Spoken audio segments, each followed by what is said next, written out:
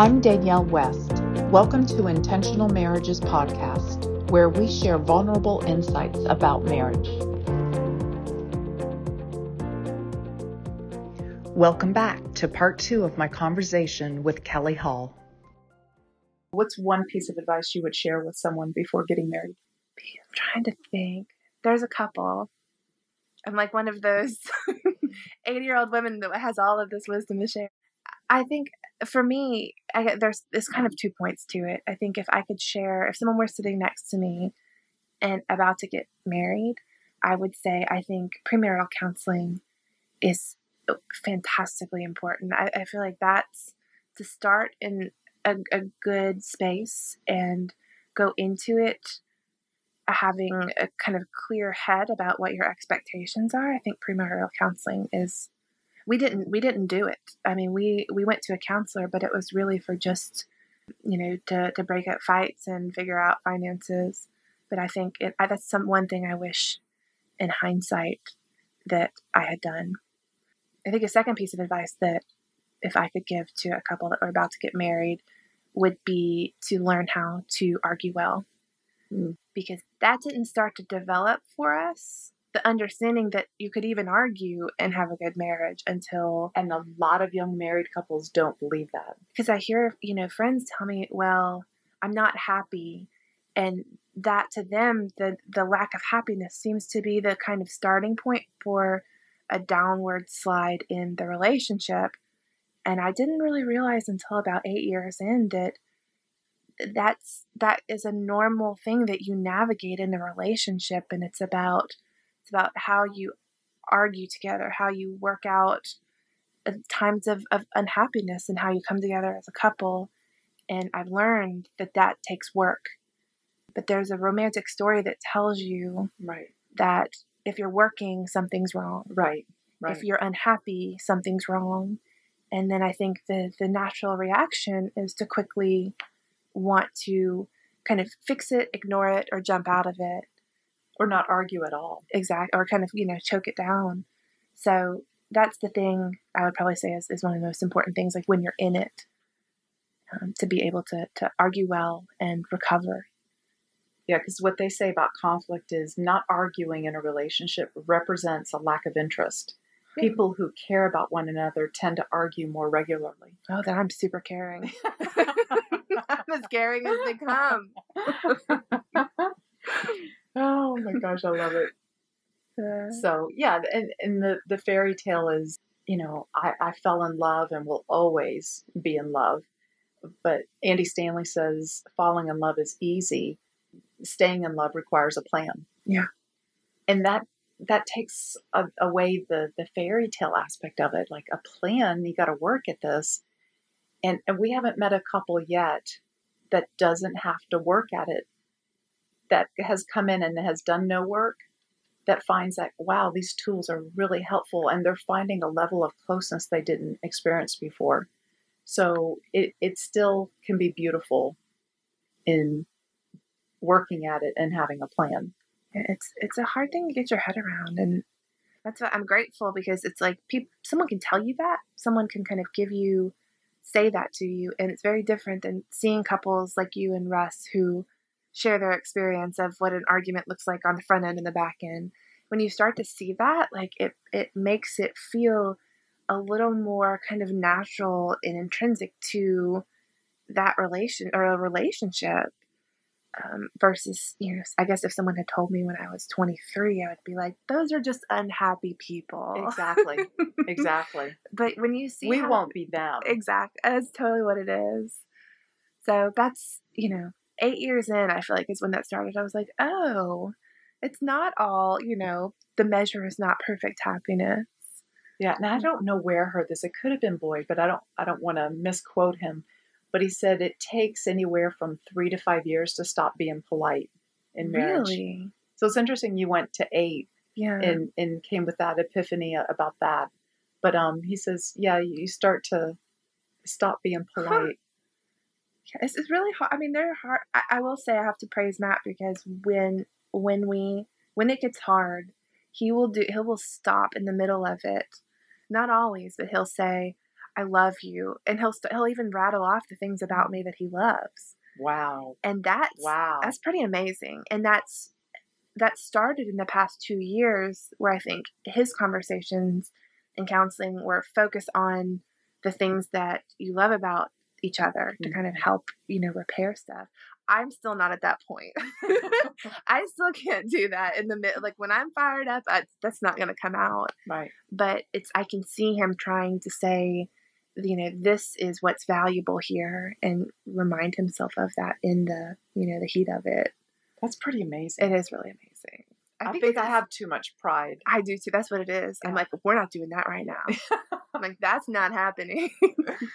But I think it's almost like he uses it in meditation too. Right. When there's anxiety or anger, he kind of goes through the things that he loves about me and sometimes writes it down or whatnot.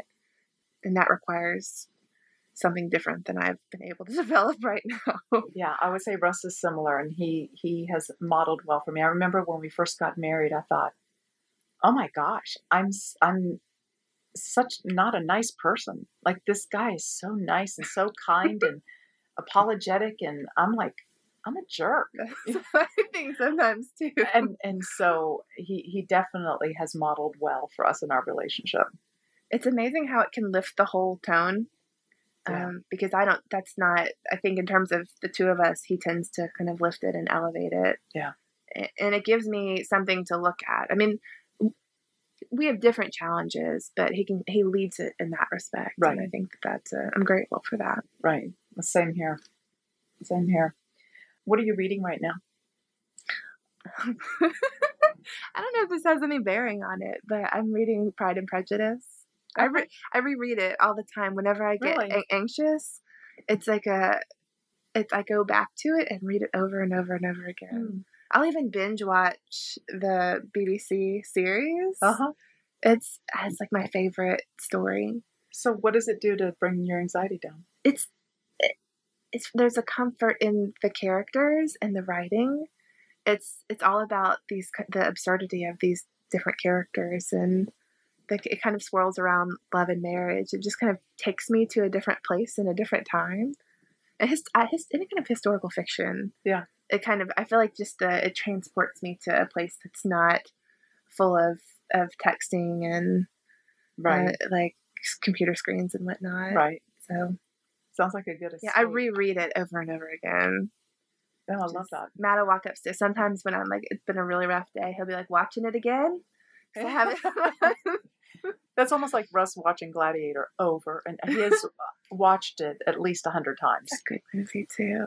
Yeah, I I can't do things on repeat. So I have things it intrigues me that you can do that. It's just it transports things. I mean, I have things that I want to read, but there's like, especially right now with where we are in our life, there's so much things happening. It's like I just kind of want this little space of like comfort and Jane Austen, honestly, anything Jane Austen, right? Just kind of a goofy little quirk about me, I guess.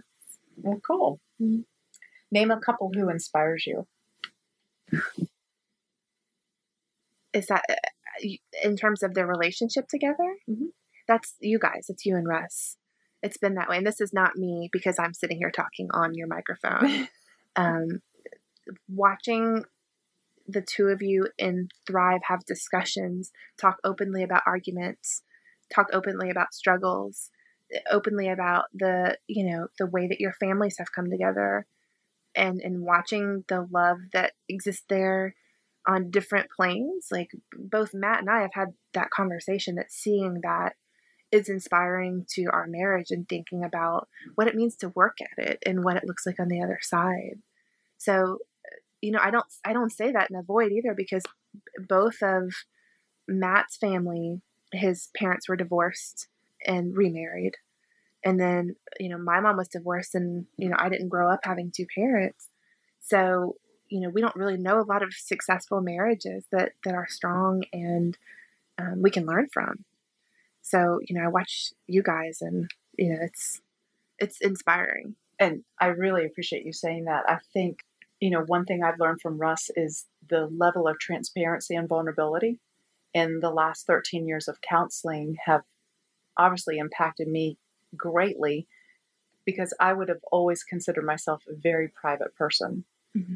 And for me to be so filleted open at times is just unlike the person I was 20 years ago.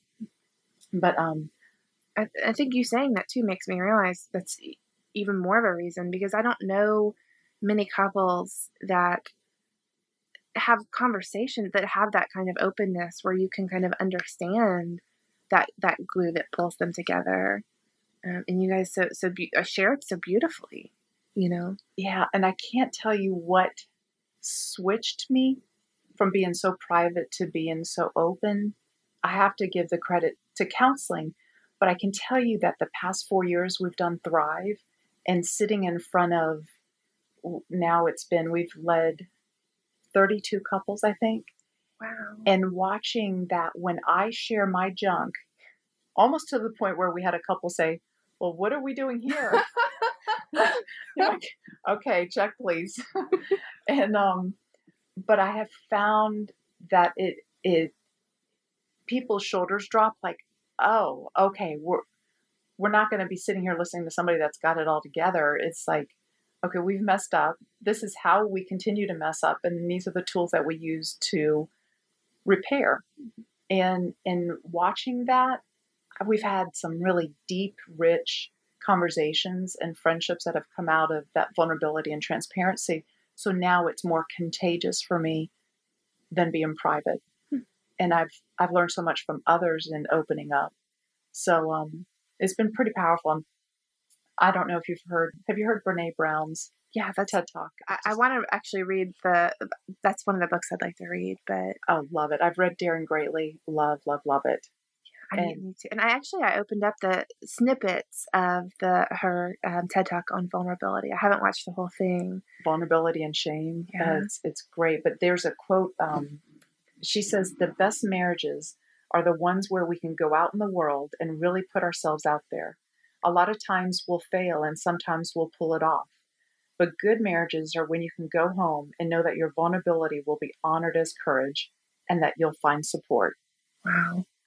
Almost kind of moves me to tears. Yeah. And knowing that that's who we are for each other. And if we can remember that at the end of the day, like I can know when Russ is coming home, and early in our marriage he would be anxious about something, and I would just write it off as he's having a bad day, and it's his problems.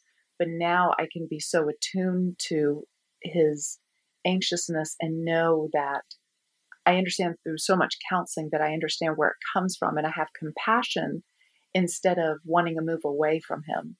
Mm-hmm. So I can move toward him in compassion.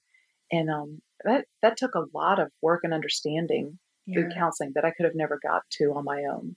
And then to even do that, to know that, and then actually take the actions to do it, that's even more, Right. And there's what I've learned is that there's a role that each wife and husband plays in the healing of each other, in the healing of our wounds that we've grown up with. So, for people that haven't done counseling, that kind of sounds like, voodoo talk, but it's powerful when you experience it. Yeah. Pretty powerful. Are you becoming the wife you'd hope to be? Why or why not? I think this one to pat myself in the back. I think I'm becoming a better wife than I thought I could be. Not because I never thought I could be a wife, I guess. Mm-hmm. I never had that vision. Mm-hmm. I kind of, I don't know, I pictured myself as being single and having a career, I guess, when I thought about that. I did not know that about you because I had the same life plan. Did you really? Yes. Huh. I don't know why I even bothered dating, but. Yeah, it's like you grow up thinking certain things will kind of fall into place, and those things will lead you somewhere professionally, which is, I always kind of felt awkward because of it, because a lot of my friends, knew from a certain age that they wanted to be, one of my closest friends from first grade always knew she wanted to be a mother and at home with her children. And that wasn't something that I thought about. Right. So I think learning to be a wife, I would say now I'm probably better than I thought I would be, because I never thought I would be a wife. that being said, it's kind of a joke. I have a lot more to grow with. There's a lot I would like to be a lot better in a lot of ways. But like I said, I never really thought about it. It's just kind of a little bit embarrassing. I think most people would say they thought about that at some point. So. Well, I can say I consciously thought about it because my dad told me not to buy into marriage. Really? When I was 16. Really? Like, look at us. Like, you don't want this. And I'm thinking, yeah, I don't want what my parents have. Yeah. So he early on was like, take care of yourself. I mean, this sounds crazy. And a lot of people don't know Attila the Hun, but he's like, be like Attila the Hun. Oh my gosh, you're a warrior who's going to. Well, now, be this cold warrior, right? And that's how I got through my corporate life, for 20 years. And I even had, girlfriends say, yeah, you were really cold when, a few years ago when you're in the work world. And, Wow. And I think marriage and counseling has softened me greatly. But, I don't even remember crying during those years. Wow. That I was so detached. Oh my gosh. But again, I thought that was the right thing to do. I didn't want to buy into something that obviously doesn't work.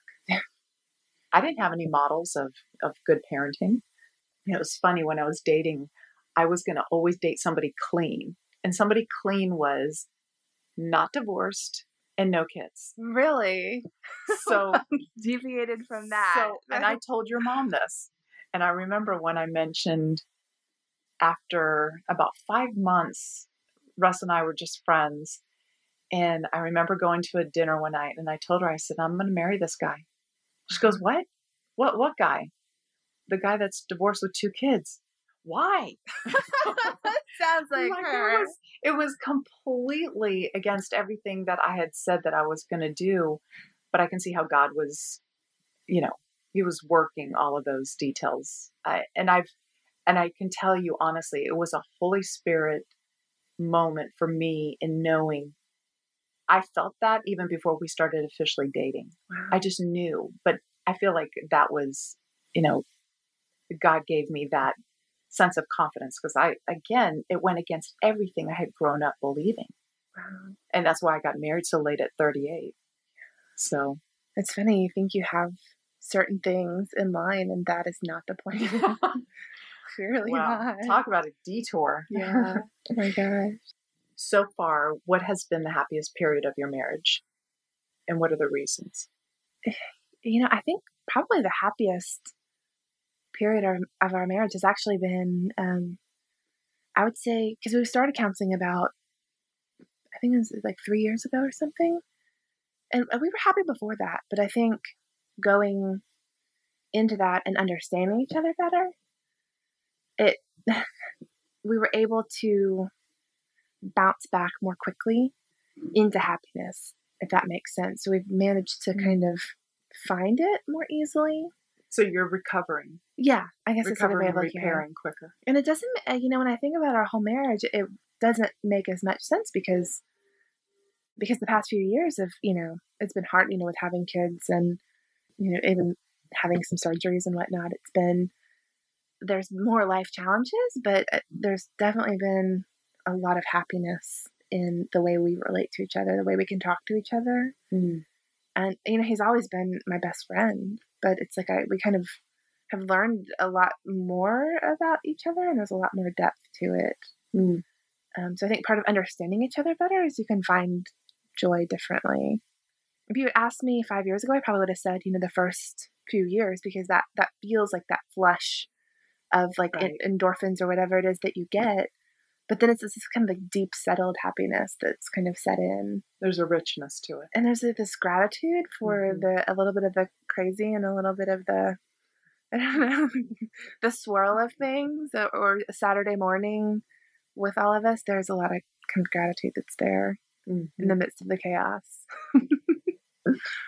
So you've probably already answered this question in our previous questions. Can you name the 1 or 2 aspects of his life that make warmth in your relationship more difficult? Warmth as far as what?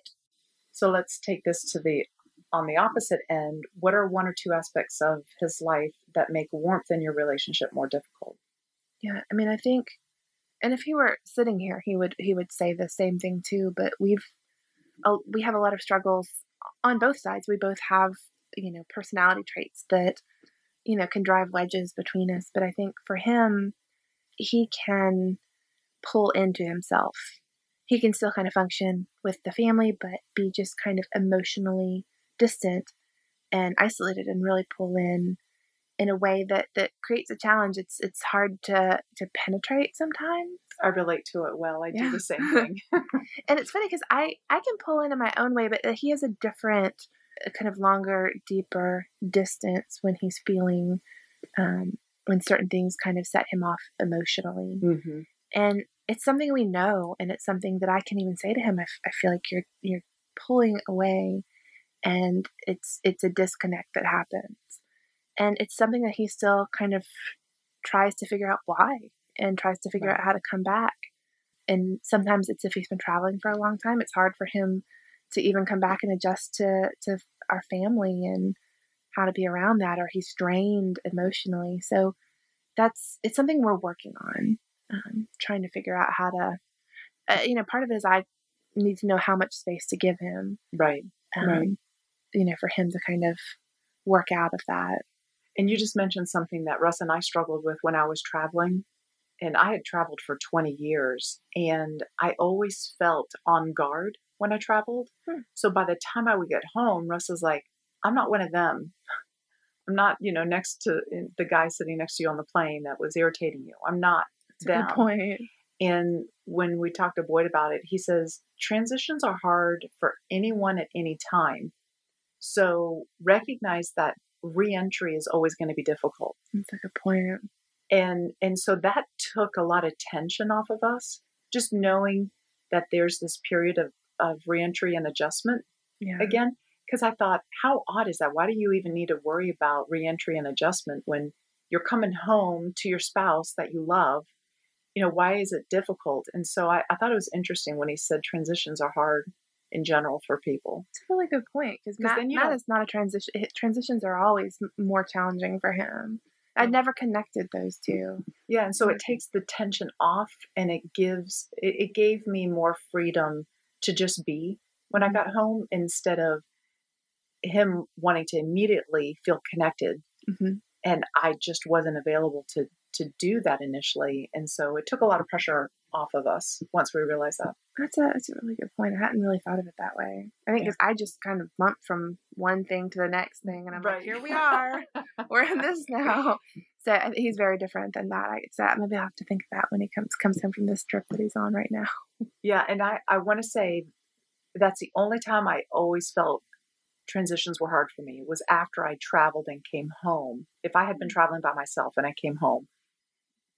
But like you, I can bump from one thing to the next, but I don't know what that is. Yeah. Like I can transition better with Russ, who's been gone and comes back in, at least from my perspective. He may not agree, but it's when I'm gone and come back in. That's a good point. I have to keep that in mind, because I haven't really connected it, but it always happens. It's kind of our pattern. Yeah. So yeah, interesting. Tune in next week for part 3 of my interview with Kelly Hall. Want some more insight on how to strengthen your marriage? You can find new blogs posted every week and a new live monthly webinar. Just go to intentionalmarriages.net. That's intentionalmarriages with an S.net. N-E-T. Thank you, and stay intentional.